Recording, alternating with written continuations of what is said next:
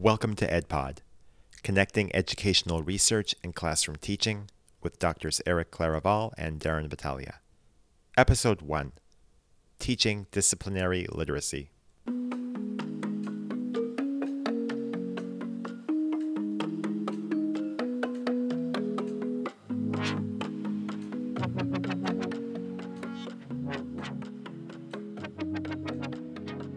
Hello, everybody. This is Eric Claraval and my partner here, Darren Battaglia, and this is our first podcast series. So for this series, we're going to talk about teaching disciplinary literacy to adolescents. And there's this article that we recently read that was published in the Harvard Educational Review in 2008.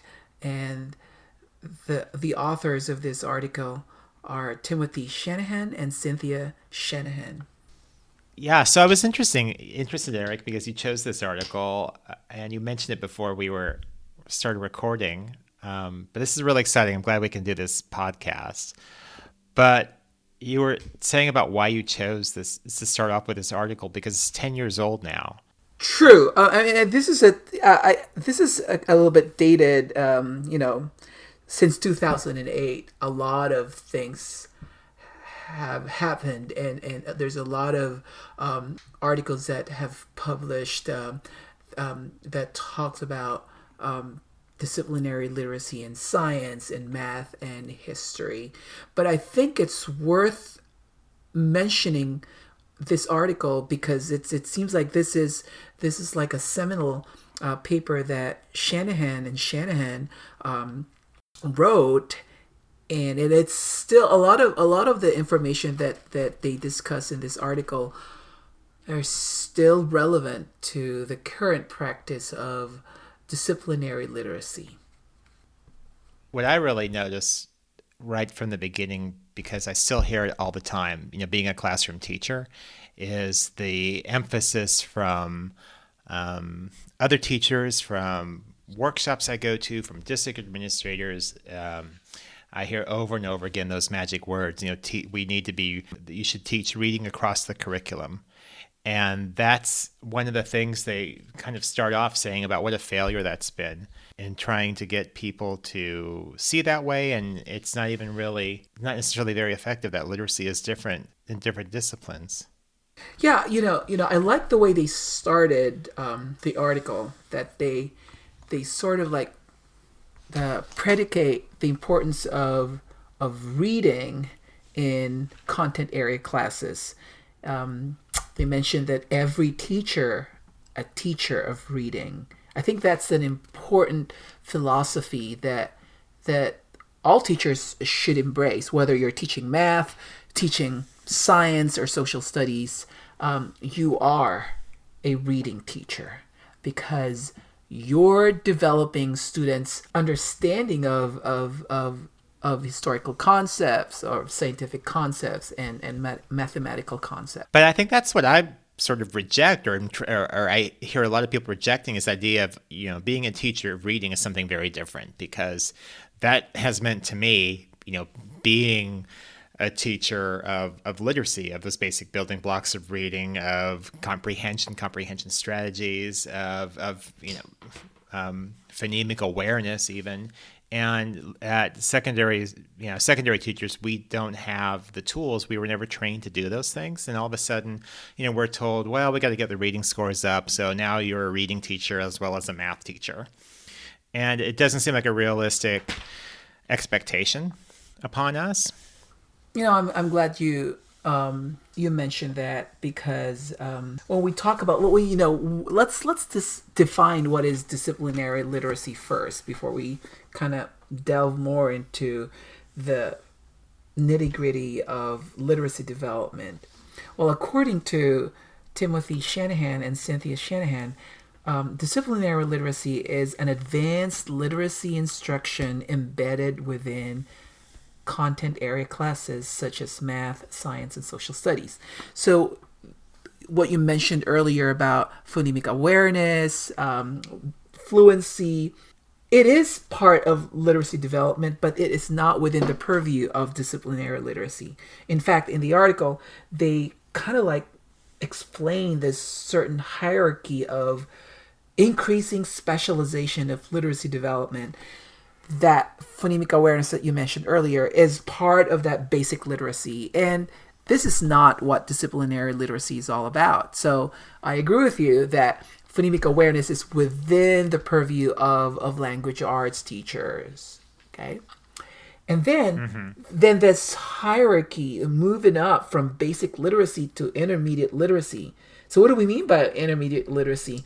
So according to the article, intermediate literacy covers literacy skills common to many tasks, including generic comprehension strategies, common word meanings, and basic fluencies. And I think this is the beginning of disciplinary literacy, because we need to develop reading comprehension how my first question is, how does reading comprehension look like in science, in mathematics, in social studies? This is where the discipline specializes its own understanding of how literacy skills are applied to, for example, in history, if the students are reading primary and secondary sources, what kind of reading comprehension skills do they need to fully understand the perspective of the authors or the writers of the primary, secondary sources? What are some of the ways that they need to understand the corroboration of facts for them to be able to explain the different perspectives in history? I just feel like time and time again, when I, as a teacher, as a classroom teacher, that's so much where it ends in terms of the expectations on me. It's in the so in this article they have that I'm looking at it now. There's a sort of a framework that you describe where there's those basic literacy foundations, and then the intermediate literacy which you just described within the disciplinary literacy that's more specific to each discipline. But I feel like I've been told this, and the expectation is as a subject-specific teacher, students struggle with much of the reading, and because they don't have common word meanings, they don't have basic fluency like those intermediate skills are, and so there's an expectation that those are the things I should be doing, and not getting to those disciplinary literacy skills. And maybe it's because I'm coming from this sort of intermediate, middle school, high school background. I think it's also because the way we frame science or math or social studies, we're still in this traditional mode of teaching where we just focus on facts, we just focus on concepts, rather than, what are some of the tools that the kids could use to access the concepts in the text. And I think one of the most important components of digital literacy, not digital literacy, but disciplinary literacy is the way the complex forms of text organization. And I think that's an important concept that science teachers, math teachers need to understand. And because if the kids have this schema of text organization, for example, in science, that that there is causes and effects in the text, so then that's easy for them to understand the way science works, the process of scientific inquiry. Yeah. Does that make sense to you? Yeah. No, yeah, it does.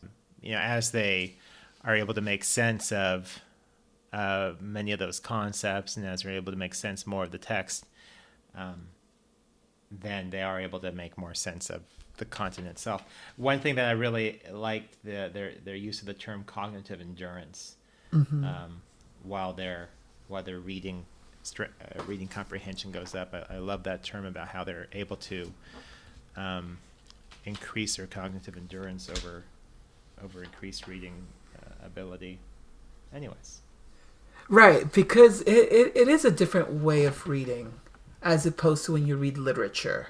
There's just so many specific vocabulary words that you need to grapple with for you to be able to understand, for example, how certain elements chemical elements work in the physical realm. Yeah, and so as they mentioned, as the reading skills go up that pyramid, there are higher levels of abstraction that students have to understand, and so it becomes more difficult.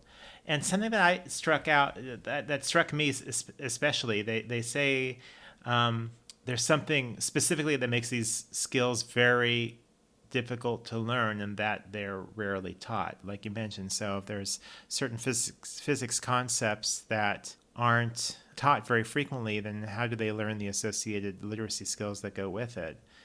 Which made me think, isn't necessarily important to learn some of these things if they're very rarely taught. But as they go down board, they also make the connections with the differences between elementary school literacy and middle and high school literacy. Yeah, I saw that table, and it's a very interesting table.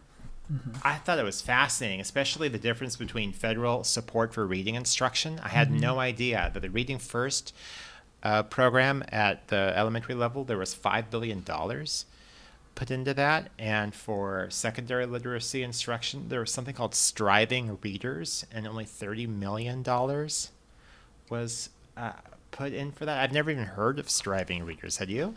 No. Well, it just tells you that really the focus of this funding and it reflects in research and the way we channel our effort to develop literacy skills is really in the elementary school.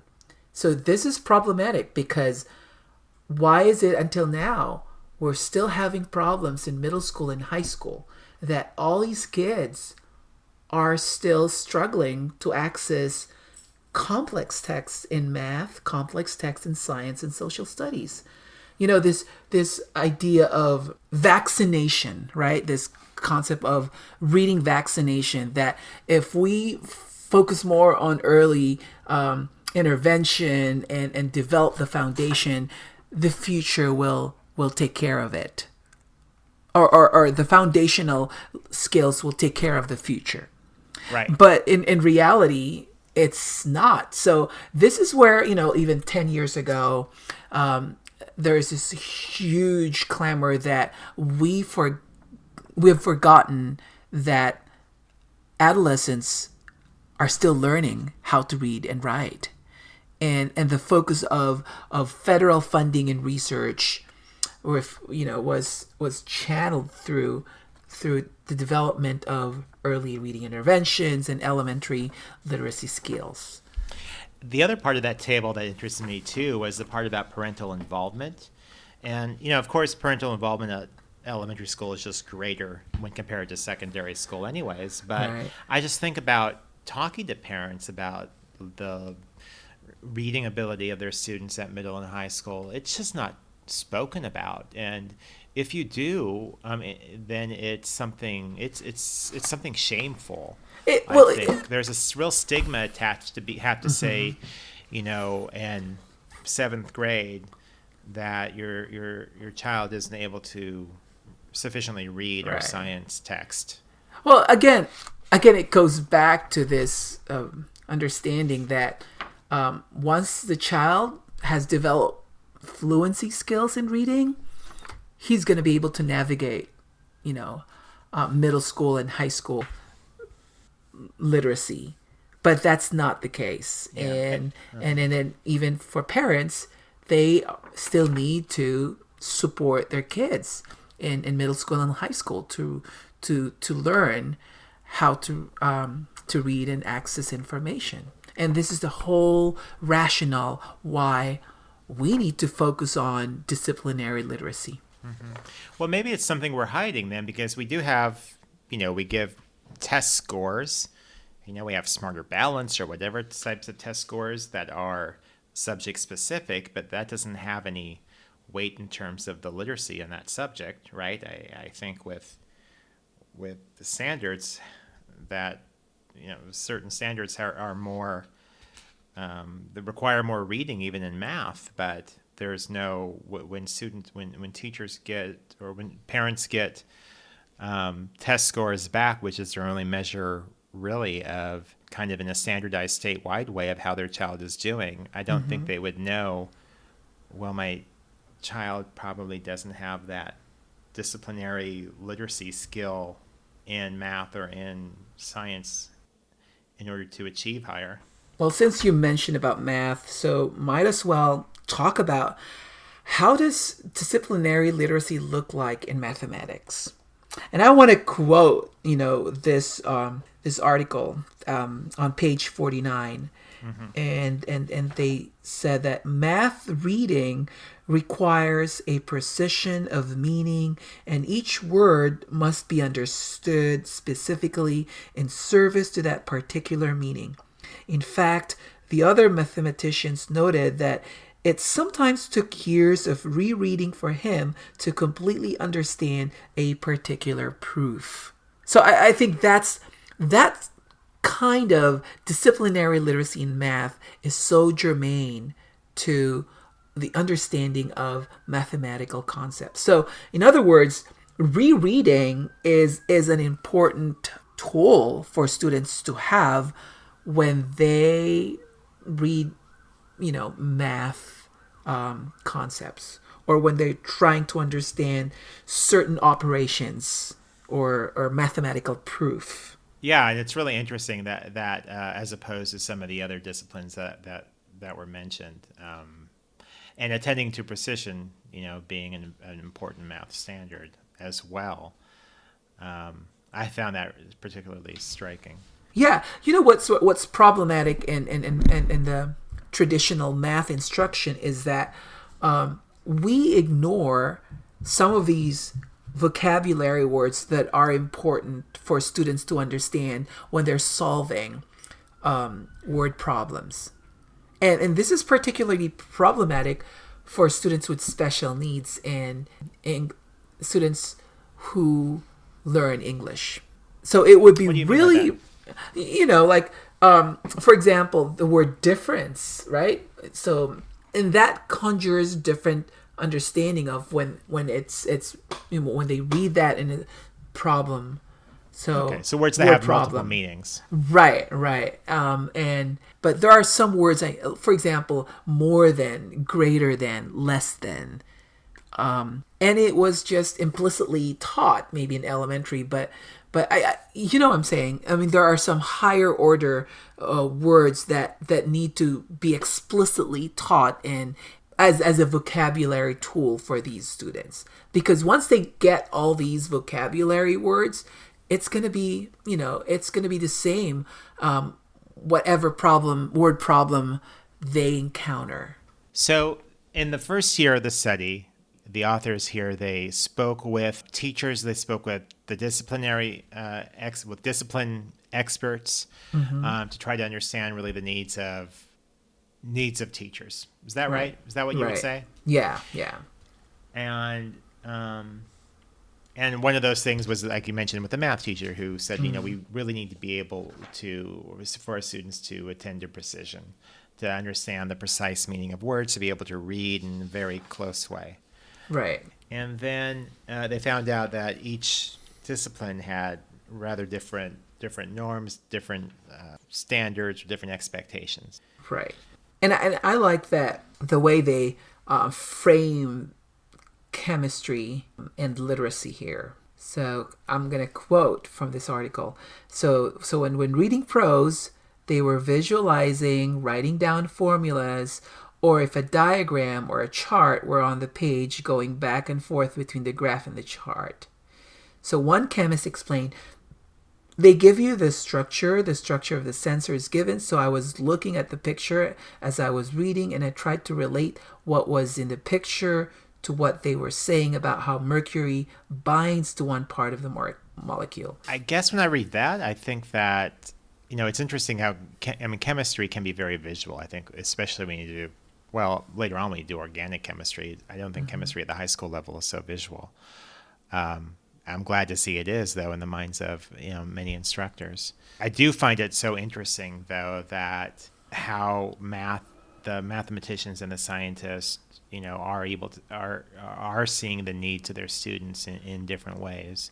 The way they need to manipulate formulas and information, very differently. And especially when compared to like the historians, which is on the next page, when they're concerned about bias, they're concerned about where information comes from, because in math and science, that's really not a concern, especially at the, in the high school level.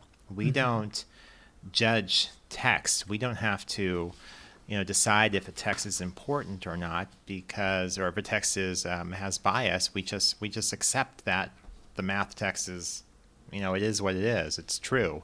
So, obviously there's some exceptions when you're doing experiments. You want to be sure that you're using good techniques, but it's such a different thing than history, where you have to be careful of interpretations and bias and who's doing the interpreting. So I think that's an important point, that when we think about disciplinary literacy, the question is, how do we create knowledge in history, in science, or in math? In history, it really relies heavily on document analysis, whether it's primary or secondary source. And we look at the source, we interrogate the source, and is it believable? Is it reliable? And we look at not just one source, but different sources, and assess the believability of each document, and look at how one document differs or is it similar to another document. And then you establish that corroboration. That corroboration of facts are very important in the study of, historical thinking. The traditional way of teaching history is just, read a text, memorize dead people's name or dates and places, and a little bit of, analysis of the consequences and causes and effects of the events. But there was no deeper analysis of, is this source reliable? Well, we need to understand that history is an interpretation. So when it's an interpretation, that means there are many different perspectives. So there's no one single fact in history, but there are multiple facts. It just depends on who wrote the text. Yeah. So that is the idea of disciplinary literacy in history. Now, what is disciplinary literacy in chemistry? So how do kids create knowledge from the text that they read? Well, unlike historians, chemists or scientists, for that matter, they create knowledge through experimentation. That experimentation is central to the study of chemistry, as opposed to the understanding of sourcing in history. It'd be interesting to listen to the perspective of a science teacher. My sense is that labs at high school or middle school level are more about observation and learning, and sort of way of observing the things that you're reading about in the book, because you're not really learning anything. You're reading something in the book and you're making observations upon it, or you're making inferences. There's no real learning going on unless you're doing research at a university. There's nothing new about it. It's just, that's where the real learning is out of a book at that level, at the lower level. I think this idea of CER, what is your claim based on what you've observed, and what is the evidence to your claim, and give me some reasoning. I think that the whole understanding of CER as a framework to develop knowledge is an important aspect of of disciplinary literacy. I keep on saying digital literacy. Yeah, I know, but I'm gonna push back on you on that one. Okay. Okay. So, and the reason I am, and I'm gonna go to the lessons learned of the second year, and Okay. tell you kind of why. The lessons learned in the second year, they talk about some specific strategies that teachers either came up with or were able to pursue in their classes. Okay. Found out that some of them were reluctant to do certain strategies, and finally did adopt a few or try out a few. One of them that the math team, somebody talked about taking notes with a big idea and creating columns and doing a big idea and making different diagrams or graphs or illustrate somehow what the big idea was that they were setting and connecting. So sort of doing some sort of thematic or maybe even summarizing the idea that was on the unit. But as they go through in this article, as they go through and talk about the strategies that each of the disciplines came up with, they make an observation in the end. And the observation is that none of these disciplines took to some sort of generalized literacy approach, like a KWL chart, which is what they named specifically, or like the one I think you're naming too, the claim and evidence and response framework of writing or of responding to. I think that's a very general way that a teacher in this study would not have found useful. Well, that's one of the challenges of when there's something new in the field. Mm-hmm. Teachers are kind of reluctant to embrace that because one, it is inconvenient for them because it's new.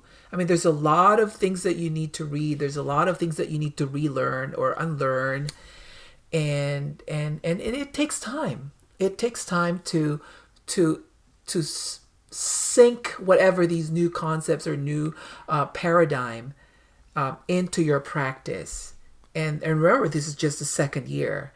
And so who knows, the third year and fourth year, once you start internalizing, these procedures. And once you feel comfortable and develop that procedural knowledge, then I think it will show into your practice.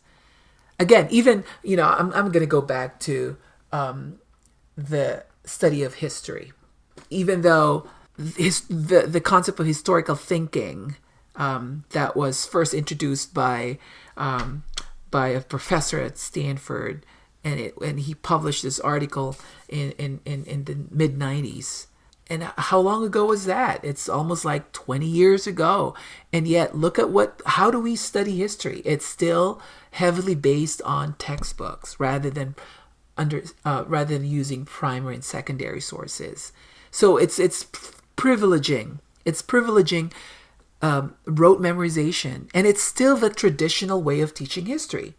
And I think this is a good segue for the next article that we're going to talk about in our next series, and how is disciplinary literacy in history. So we're going to talk more about historical thinking and how sourcing plays a significant role in understanding historical narrative. That sounds great. All right. Good way to end. All right, great. Thank you for this conversation. And I'll see you next time. And we'll see you next time. You can find links to articles we discussed on this episode and more in our show notes at edpod.tv. You'll also find other information about us and upcoming topics, as well as how to contact the show. Thanks for listening.